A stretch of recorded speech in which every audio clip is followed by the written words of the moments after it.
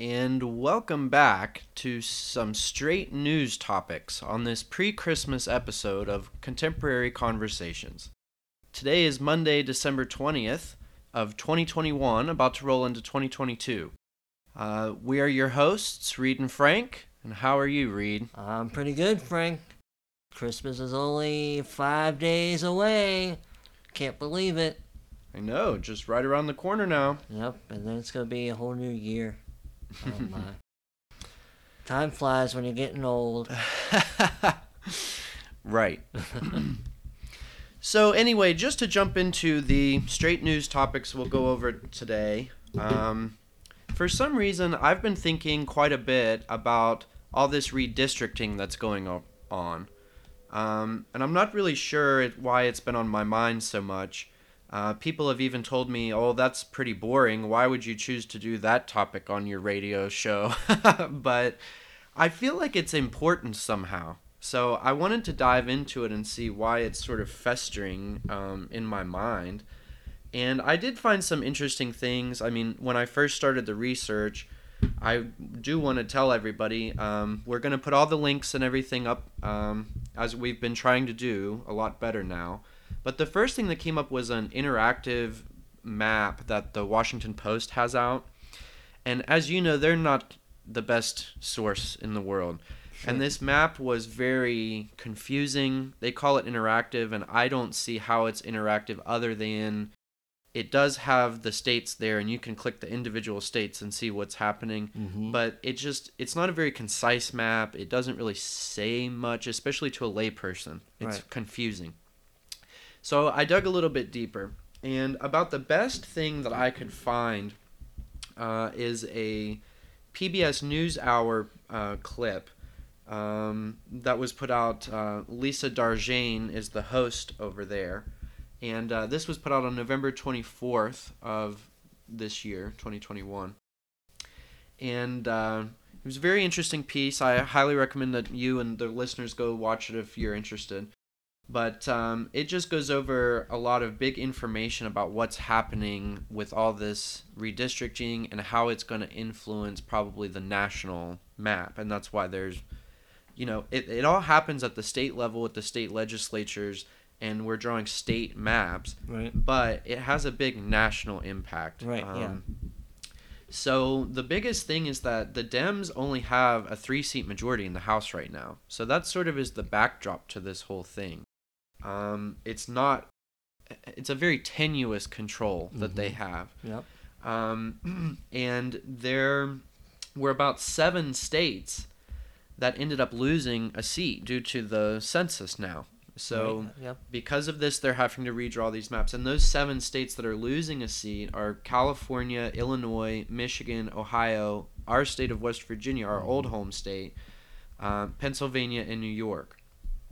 But on the flip side of that coin, where sometimes where things are gained, lost, it's gained elsewhere. Uh-huh. So there are 6 states who have gained seats: Yeah. Oregon, Montana, Colorado, Florida, North Carolina, and Texas actually picked up 2 more seats in the House of Representatives. Go Texas. Yes.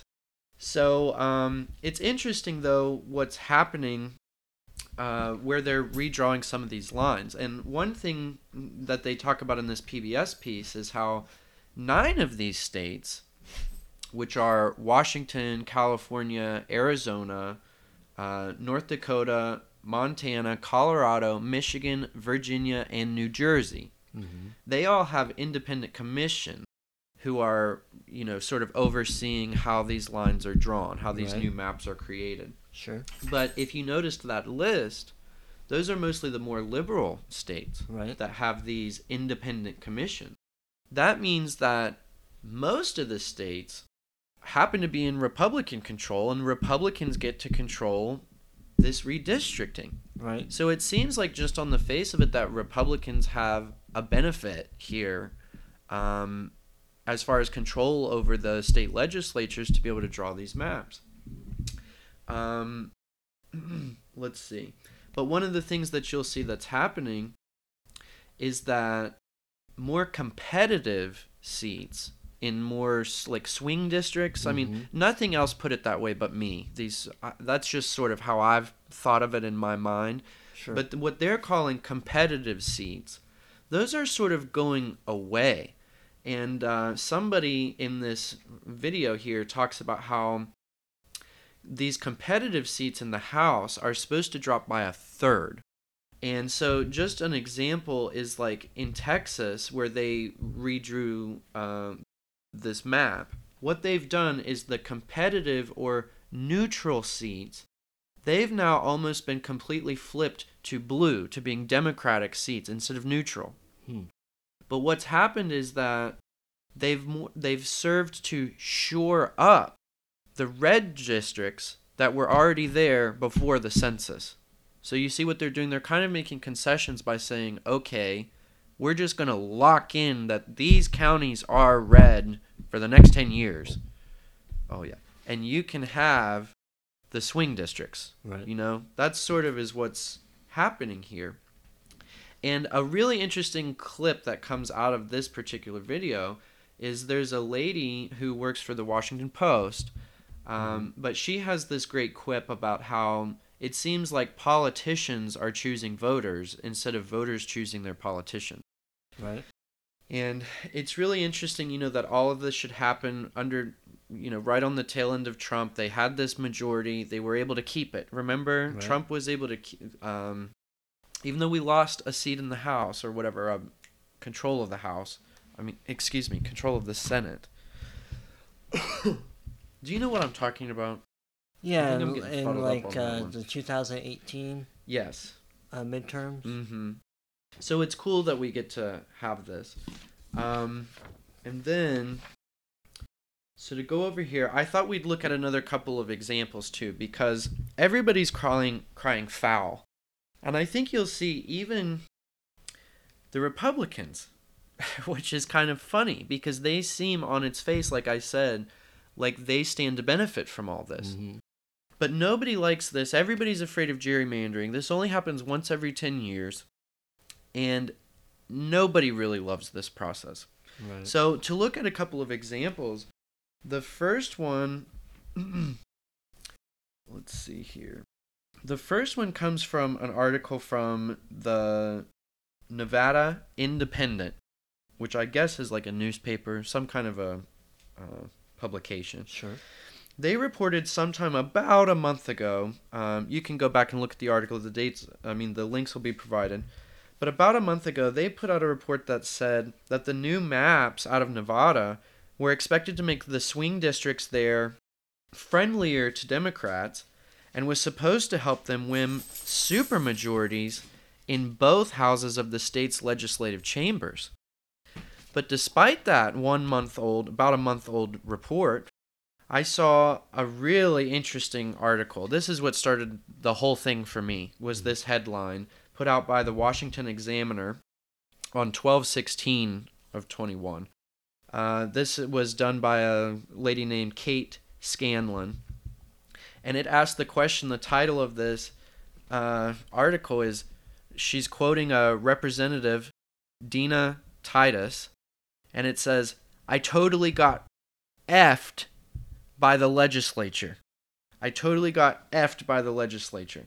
And she's talking about how they've done the redistricting. And even though, like I said, the Democrats are in control there, and it was stated over a month ago that this process was supposed to help them gain a supermajority in the state. Right. She points out that this is likely to be a bad year for Democrats. She cites Biden's low approval ratings, and she says that the House Republicans in Nevada only need about 5 seats in 2020 to regain the majority they lost there in 2018. So it's funny to me, even though they're in control of it, and the DCCC said that they were left stunned by the new maps that are about to be approved in Nevada. So even though they have control of the whole process, and it was supposed to benefit them, Right. it's not. It's not going to. Mostly because, if you really catch what she says, because Biden is so unpopular. Right. Next, to look at another example, out of Pennsylvania. I found an article from Spotlight PA, and this was an article by two individuals, a Kate Hengpao and an Angela Columbus.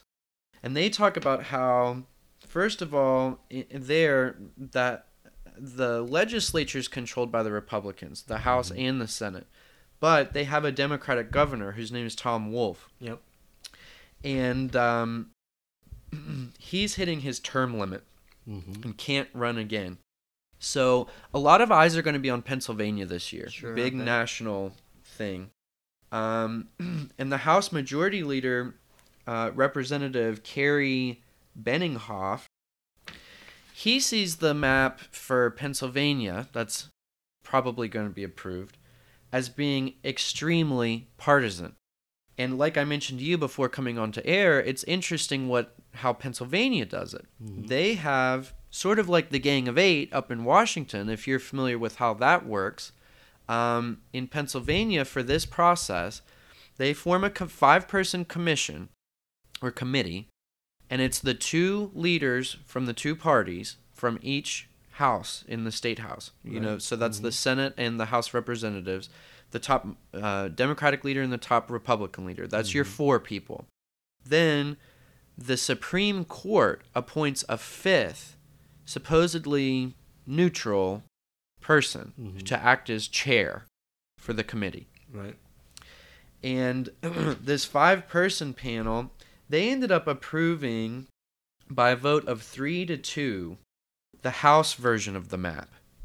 And that's why this person, Representative Kerry Benninghoff, is upset, saying this is extremely partisan because the vote was the 2 Democrats and the independent chairperson voting against the 2 Republicans. So it's just interesting to me there, too, that for the most part, it's the legislature that controls this process, not the Democratic governor. Right. It has nothing to do with it. And the Republicans there are even saying basically the same thing, that we're being screwed. Kind of like the Democrat lady that I mentioned, what was her name? Dina Titus out of Nevada. Right. Everybody feels screwed in this process, no matter if you're Democratic or Republican or what. Right, and they've always complained about it years and years. It's like you said, every 10 years it's basically the same arguments over and over again. Yep.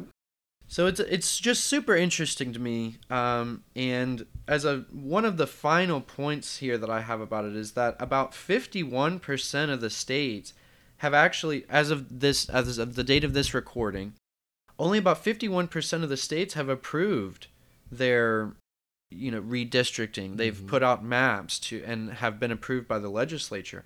And what's super interesting to me, and maybe one of the reasons why this has been on my mind so much that I didn't know, one of the most interesting facts I found through this research is that this must be done. The redistricting maps must be done and approved by primary season in spring. Otherwise, all of this is just going to be kicked into the courts, and the courts are going to decide how these maps are drawn, which has been done before, but it seems like it's supposed to be a legislative process, not a court process. So, just one last thing. If you would want to refer any of you back to the PBS NewsHour piece, there's a moment at 6 minutes and 45 seconds in where she sort of asks her guests, and this is Lisa Darjane, sort of asks her guests, so what's the big picture here? And the only takeaway that both of these panelists can say is that the Republicans are going to take back the House. Sure. So it's really interesting to me, the whole thing. I still don't know why it stands out to my mind so much, but we've got deadlines coming, and everybody's opinion on it is the Republicans are going to win it. Right. Well, that quote from I think it was one of the guests on that PBS. Yeah, the Washington Post lady whose name I didn't catch. Right. The one about where the Congress people seem to be picking the voters. Yep. Instead of the voters picking the Congress people. Right. I mean, the voters still have to pick the vote for the Congress people to put them in there. And that was the interesting point. Yeah. It was interesting about how we still won in 2018, kind of, in a way. I mean, because that's sort of like when people argue about term limits for like the House of Representatives and stuff like Right. that and the Senate. Well, some people make the argument that, well, as long as the people are voting for them to keep putting them in there, I mean, the people are voting for them. What's wrong with that? Right. So I think it's a similar argument that it's the people who are voting the Congress people in, and part of their duty is to redo the maps. Mm-hmm. So they would presumably do it in the best interest of their constituent. You would hope so, but it Right. seems to be more party based. Right. You know? Well, I'm sure, and obviously, I don't think you ever really go get around that. But it almost seems like we're getting hyper partisan. But that's just, you know. Sure. Well, that's. Well, it's like I said, trend of the day. it sort of came out of the research too. It's not really so much an opinion of mine. It's that, like this fella said, the competitive seats Right. are being cut out. There's no sort of neutral ground anymore. Sure. Mm-hmm. So that's all I have on that one. It'll be interesting to see how many states have their Supreme Courts decide their maps for them. Right. They don't get it done by that deadline. Because the primaries are coming up. Yep, they'll be starting before we know it. And speaking of primaries, one of the things that kind of caught my attention I've seen more than once recently, for one of my topic, is there are rumors that old Hill Dog Clinton's going to run again in 2024. Oh, are you kidding? I know. I'm not joking. This isn't the Wiki Wacky radio show, which you fine folks should go check out. We got a recent Christmas episode. But, yep, I've heard it more than once. People speculate that she's going to run again, and if she does, I think that's an easy win for whatever Republican. Because, nope, this would be the third time. And the voters have already said no twice. Particularly no against Donald Trump. They picked Donald Trump over her. So I don't see why. Well, and, you know, some people don't have the best memories, but Barack Obama was a nobody as well. Mhm. She was supposed to be a shoo-in back Right. in, what, was it 2008? Yep. I would think so. Yeah, Obama was a first-term senator. Mm-hmm. He was a nobody. Yeah. And he lost to a Clinton, a household name. Yep. Exactly. She could have been riding off the back of Bill's success, but nobody wanted her. So I don't think they're gonna vote for her again. I think it'd be silly, a waste of a candidate for the Democrat. I don't even see what it's a ploy for. Like she would drum up that much money for the DCCC Right. or any particular campaign, you know, Yeah. should she cede to another and commit funds to another. How beneficial could she really be? I bet it'd be more of one of those, like, I mean, I can hear Tulsi Gabbard's voice in my head, just stay home, Hillary. Yep. Nobody needs you. It'd be nice to see her run again. Oh, yeah. Yeah. That'd be That's a good. Democrat I'd consider voting for. Exactly, yeah, she's one of the good ones. But, now this is just going to be speculative talk, but I kind of thought that, it's still practically 4 years out, 3 years out from 2024. So I think it could be maybe toss around some rumors just to cover up some other news. What news? I don't know. Because this happened as we record. These rumors started before, and I think this is going to be your next topic, if I'm not mistaken. Before, Senator Manchin from West Virginia basically put the end to the Build Back Better bill. So I don't think they'd be floating those rumors about Hillary Clinton to cover up that. Could be. I don't know. I mean, It's possible because it wasn't their the talks for that bill wasn't going well to begin with. Right. So. That's true. Well, and plus, I think they know in certain circles on their side, people would rather gossip about Hillary than we're doing it now than the straight news. Well, but it's easier for them. Yeah, I get you. So that's pretty much all I had for that. I understand. So, as was just slipped here, that's right. Our former governor, our former governor turned senator, Joe Manchin, he's making big waves over the weekend saying basically no to the Build Back Better. He's not interested, done now. So I'll have more on that in a moment, but because he did a big interview with Bret Baier, on Fox News Sunday, and very interesting piece. I suggest everybody watch it, but I thought I might just dig in a little bit. If we're going to report on BBB, I thought I'd do an angle where we sort of say, well, what's in it and how do people feel about it anyway? Sure, okay. So I don't have too much. I certainly didn't go read the bill. I don't have, after reading through all those Supreme Court, what were they, transcripts? Yeah. I'm not interested in going and reading this bill necessarily. Not anytime soon. Maybe after Christmas. But I tried to find some people talking about what was in it, and so I thought, let's hear from a liberal. So I pulled up the ladies on The View, okay? Ooh, yep, okay. And so first you have Whoopi, and then what's her name? Not Barbara Streisand, but Joy Behar? Joy Behar, yeah. You have them talking about it, of course, and they say it's supposed to have these child care subsidies. Yep. Okay. And similarly the universal pre-K. Yeah. And this is just going to be so great. And Ocasio-Cortez is tweeting about this, especially with Manchin. She tried to get in the news too and say, well, West Virginians would benefit from child care and health care. So I found that interesting, and then there's supposed to be immigration reform, which you'll see comes back up again here in a minute.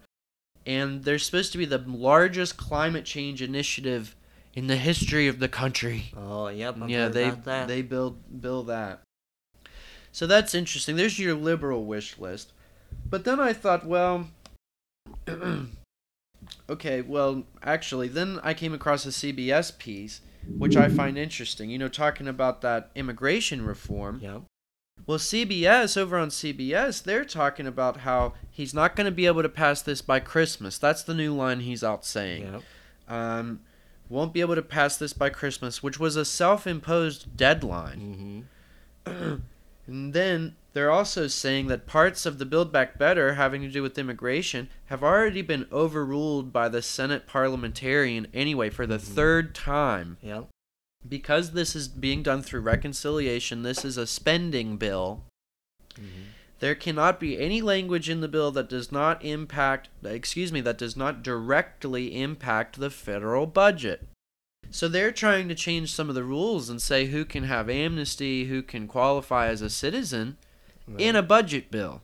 So that's being stripped out. So some of the other things that are being stripped out, if you listen to our side of the aisle, the sort of things they complain about, I found a piece put out by Forbes of Steve Scalise on the House floor, and he's complaining about how there's a natural gas tax, and some survey of energy providers stated that there's going to be something akin to a 30% increase on household electricity costs if this is implemented.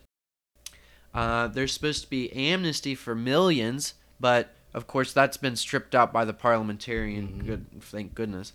But the scariest thing that not too many people talk about is that the doubling of IRS staff. They want to hire something like 87,000 more agents, and they're going to be combing through bank accounts that have over $600. I remember that. They're going to be monitoring those accounts. So there are definitely parts to this bill that shouldn't go through, even despite Manchin's feelings on the bill. Right. So the last thing I sort of have on this, it was sort of a deep dive into Manchin's feelings. And it's amazing. It's like I've said to you personally a couple of times. Who would have ever thought that it would be Manchin standing up for some of these things? Right. So if you listen to him, this mostly comes out of the interview with Bret Baier, but he refers to this as a mammoth piece of legislation. And he says, the inflation I was worried about. This harkens back to something we said on our last recording. I believe, what was the title? Inflation and... I forget the exact name. I should have put that in my notes, but... It was like SCOTUS, inflation, Omicron, and something else. Yes, but the last news show that we did, we touched on this on inflation. I pointed out how lots of people, like Jerome Powell at the Fed, and some other people were waking up to the fact that this inflation is here to stay. Well, Manchin's realized it too. He says, the inflation I was worried about is not transitory. It is real. It is harming every West Virginian, making it difficult for them to go to their jobs, put gas in their cars, to buy groceries. I mean, if you really listen to that, he sounds like Margaret Thatcher or something. So he says when Bret Baier doubles down, he says, yes, this is a no to this legislation. This is a no. He says this has been going on for 5.5 months, basically saying it's time to move on. Right. He says that programs in the BBB are only being funded 2 to 5 years instead of 10 or more, but that the overall size of the package in terms of the Democrats' goals hasn't changed at all. He says there's too much now that should be emphasized and funded 10 years out into the future that aren't being funded. He says it's not genuine what the Democrats are doing, the far left Democrats. They want all these programs. Go ahead. I was going to say, they like to do these things where they set up, new programs or benefits, and in the bill, they write that it's only supposed to last for like a year or 2 years or so long, however long. Yep.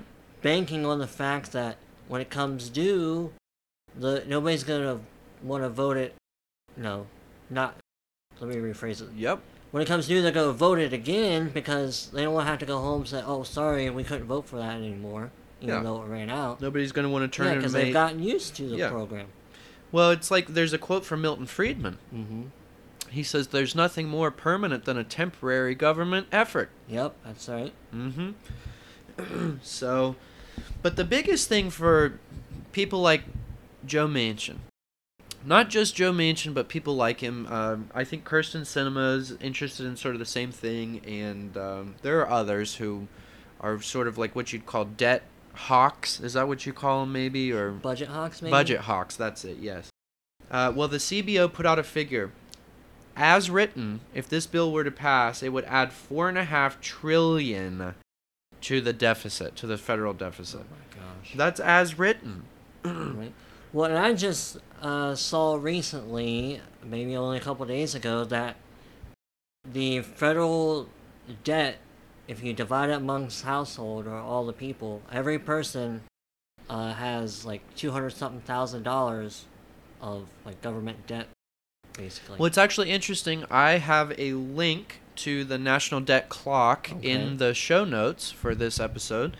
I thought that might be interesting, and oddly enough, I looked at it, and it's there. You can actually find all of that. A breakdown, how much they claim the individual household savings is, how much the individual household debt per person, debt, it goes on and on and on. How much student debt, how much credit card debt. So you guys are welcome to click that link and see that for yourself if you'd like to see the actual statistic. But yes, it's crazy. And you have to remember, Manchin is chair of the Energy and Natural Resources Committee. And so one of the things that he's big about is energy independence. And basically, in not just, like I said before, he almost sounds like Margaret Thatcher, some of these things he's talking about. He almost sounds like a Republican. And here, when you listen to him on energy independence, he sounds like that too. He says, we shouldn't be dependent on foreign nations for our energy. We were just energy independent under Trump for the first time in like 67 years or more. So it's just super interesting to me that he's actually looking at the big picture. You know, he's actually worried. He talks about what happened in Texas. You know, when the snowstorm hit last year and they lost energy for a long time, and he talks about how insecure California's energy grid is. It's always going up and down and up and down. Yep, rolling blackouts all the time. Exactly, and he's looking out not just for his constituents of West Virginia, but to other at-risk sectors of the United States too. Right. So he finds it a big national security matter to be independent, right. Energy independent, and so. He talks about how, yes, they've done more than they've ever done. He's the chairperson of the committee. He's a Democrat. Yeah. They've done more than they've ever done towards these green initiatives before. Mm-hmm. But you can't have one at the cost of the other. And he says that if the technology's just not there for these green things, you can't just eliminate fossil fuels. Right. You know, you can't just eliminate whole sectors of the economy and when people depend on these things, need them. Right, and they talk about trying to get all these electric vehicle charging stations all over the place, but they never talk about the fact that the electricity provided to those charging stations is most likely going to come from fossil fuels, whether it's natural gas or coal. There's not enough wind farms and solar panels to run these charging stations for all these electric vehicles. No. Well, and another thing, I mean, I don't have anything prepared about this. You might just have to take me at my word or do your own research, but one of the biggest ways to make these green initiatives work when you actually put it down on paper, and you say, okay, you know what? Forget everything else we're going to do this green program. Mm-hmm. Come hell or high water, we're going to do it. The only way to make ends meet is nuclear. Yeah. Tell me that's the right answer. You're talking about waste that won't be eliminated for 70,000 years or more. We're just going to put new nuclear stations everywhere. That's the way we're going to do it, is nuclear. You're telling me a green hippie, they want more and more and more they want a nuclear station in your neighborhood, their neighborhood? I doubt it. Right. And is it really green? Who knows? Debatable, I suppose. Well, that takes care of my two topics there. Alright, well, the only other one I really had, and I don't really have too much on it. The other day I was scrolling through our News Across the Web page on our website at contemporaryconservative.net. And a headline jumped out at me, and I don't really remember the headline because it wasn't necessarily the article that gave me the idea. But it was something about the lieutenant governor of Florida, who's a female, was talking about how these local liberals use the word Latinx. Oh, yeah. Yeah, because the lieutenant governor down there, she's a Latina. A Latinx. Yeah. Or I like to say Latinx. Latinx. Yeah, Latinx. And it made me think about how recently, it might have been on, I think it was on Crowder, how they were talking about there's a new survey out where there's like a large majority of Latinos and Hispanics who don't use that word, and some of them find it even offensive. Because, the whole idea to these liberals is that using Latina or Latino is gendered language, and you can't have that anymore. It's not supposed to, specify male and female, because they basically want to get rid of the two genders. Excuse me. And it made me start thinking about some other words that they use that are kind of silly. Like one of the oldest ones that I can recall, well, it's not really the oldest, but it's been around a while, is undocumented. Mm-hmm. Yeah, to refer to the illegal immigrants. And they come up with all these different words. Sometimes, they use the words to hide the truth or to normalize things. Like another new one I've heard is minor attracted person. They use that instead of a pedophile.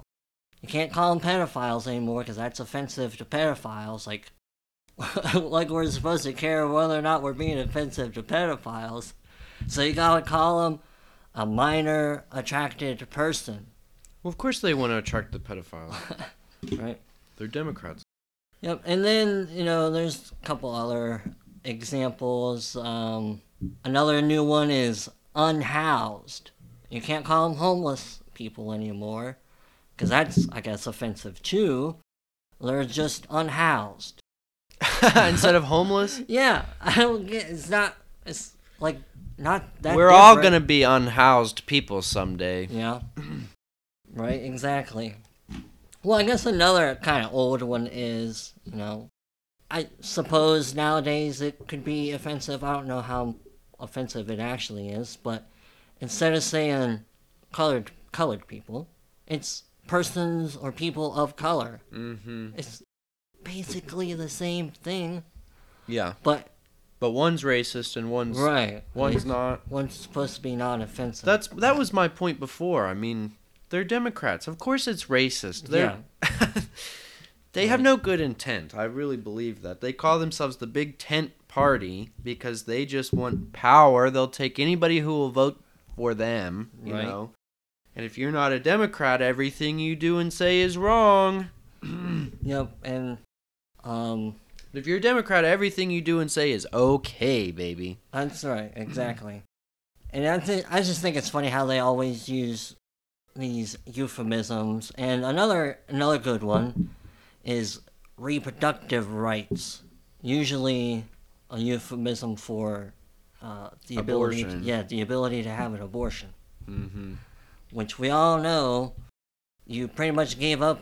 Well, I shouldn't say you gave up your reproductive right, but you can't end your reproductive right or utilize your air quotes, scare quotes, reproductive right. Once the reproduction has begun, you have reproductive rights before that process, by means of, protection, abstinence, however you want to do it.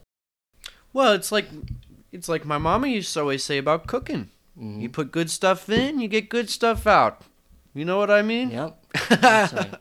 Can't have one without the other, Babies, well, immaculate conception did happen this one time. So I just think it's kind of funny and interesting how they're always coming up with new language, and next thing you know, the words that they themselves created are going to be offensive again because they've got some new language for it. Well, I have 2 final points on it, Sure. If you don't mind. I think I'll wrap it up with a nice bow at the end, if I can do it right here. But somebody even pointed out to me recently, Webster has changed the definition for anti-vaxxer. Oh, yeah, I think I mentioned this to you. Yeah, it's now to include people who are hesitant about the mandates and about requirements, about government requirements and such a thing, right? Yeah, it's just not just anti-vaxxer means somebody who doesn't want to take vaccines or believes that they're harmful in all cases. It also means somebody who opposes vaccine mandates. So that's interesting. Mm-hmm. And somebody flippantly made the comment that, well, now Webster's is less accurate. Right? So, my final point, just put a nice bow on this, is like you were saying with the Latino, Latina, Latinx example. Right. These liberals go so far in their absolute ignorance that not only would they bastardize English, their own language, but they think they can bastardize Spanish and other languages they don't speak or comprehend, right? Because gender's involved. Yeah. Well, I mean, I was thinking about this earlier, and instead of saying poner la mesa, to set the table, am I supposed to say poner la mesex or mesex? I don't know. Exactly. Yeah, because You just change the whole language, Right, you 'cause- rip out the gender component. It's there for a reason. Mm-hmm. So they're silly. They don't understand No. human nature. They don't understand the laws of nature. They don't understand the nature of language. They just want to control everything. They're Right. control freaks. And they want it to be vague and confusing for the people using the language so they can control those and admonish those who use it incorrectly. Mm-hmm. Well, I think it's sort of the opposite. I think they want everything general, so when you know what you're talking about, they can say, we don't use terms like that. Right. Well, yeah, they use it to identify who's on their side. Right. Yep, that too. Well, with that, Is that it? I believe so. Okay. That's all that's here in my notes. So That's all I had. I think with that, we would wish you all a Merry Christmas, and we would hope you'd check back with us in the new year for more news and updates on these continuing stories. That's right. And you can check out our other show, as we mentioned, the Wiki Wacky Radio Show. We got a new Christmas episode up there. And you can also check us out on YouTube now, in case you might have missed that in our last episode. Both shows are on there. Links will be in the description. And we're slowly improving our website. You can check out a few extras we have there for you at contemporaryconservative.net. And we hope you tune in next time. Thank you for listening.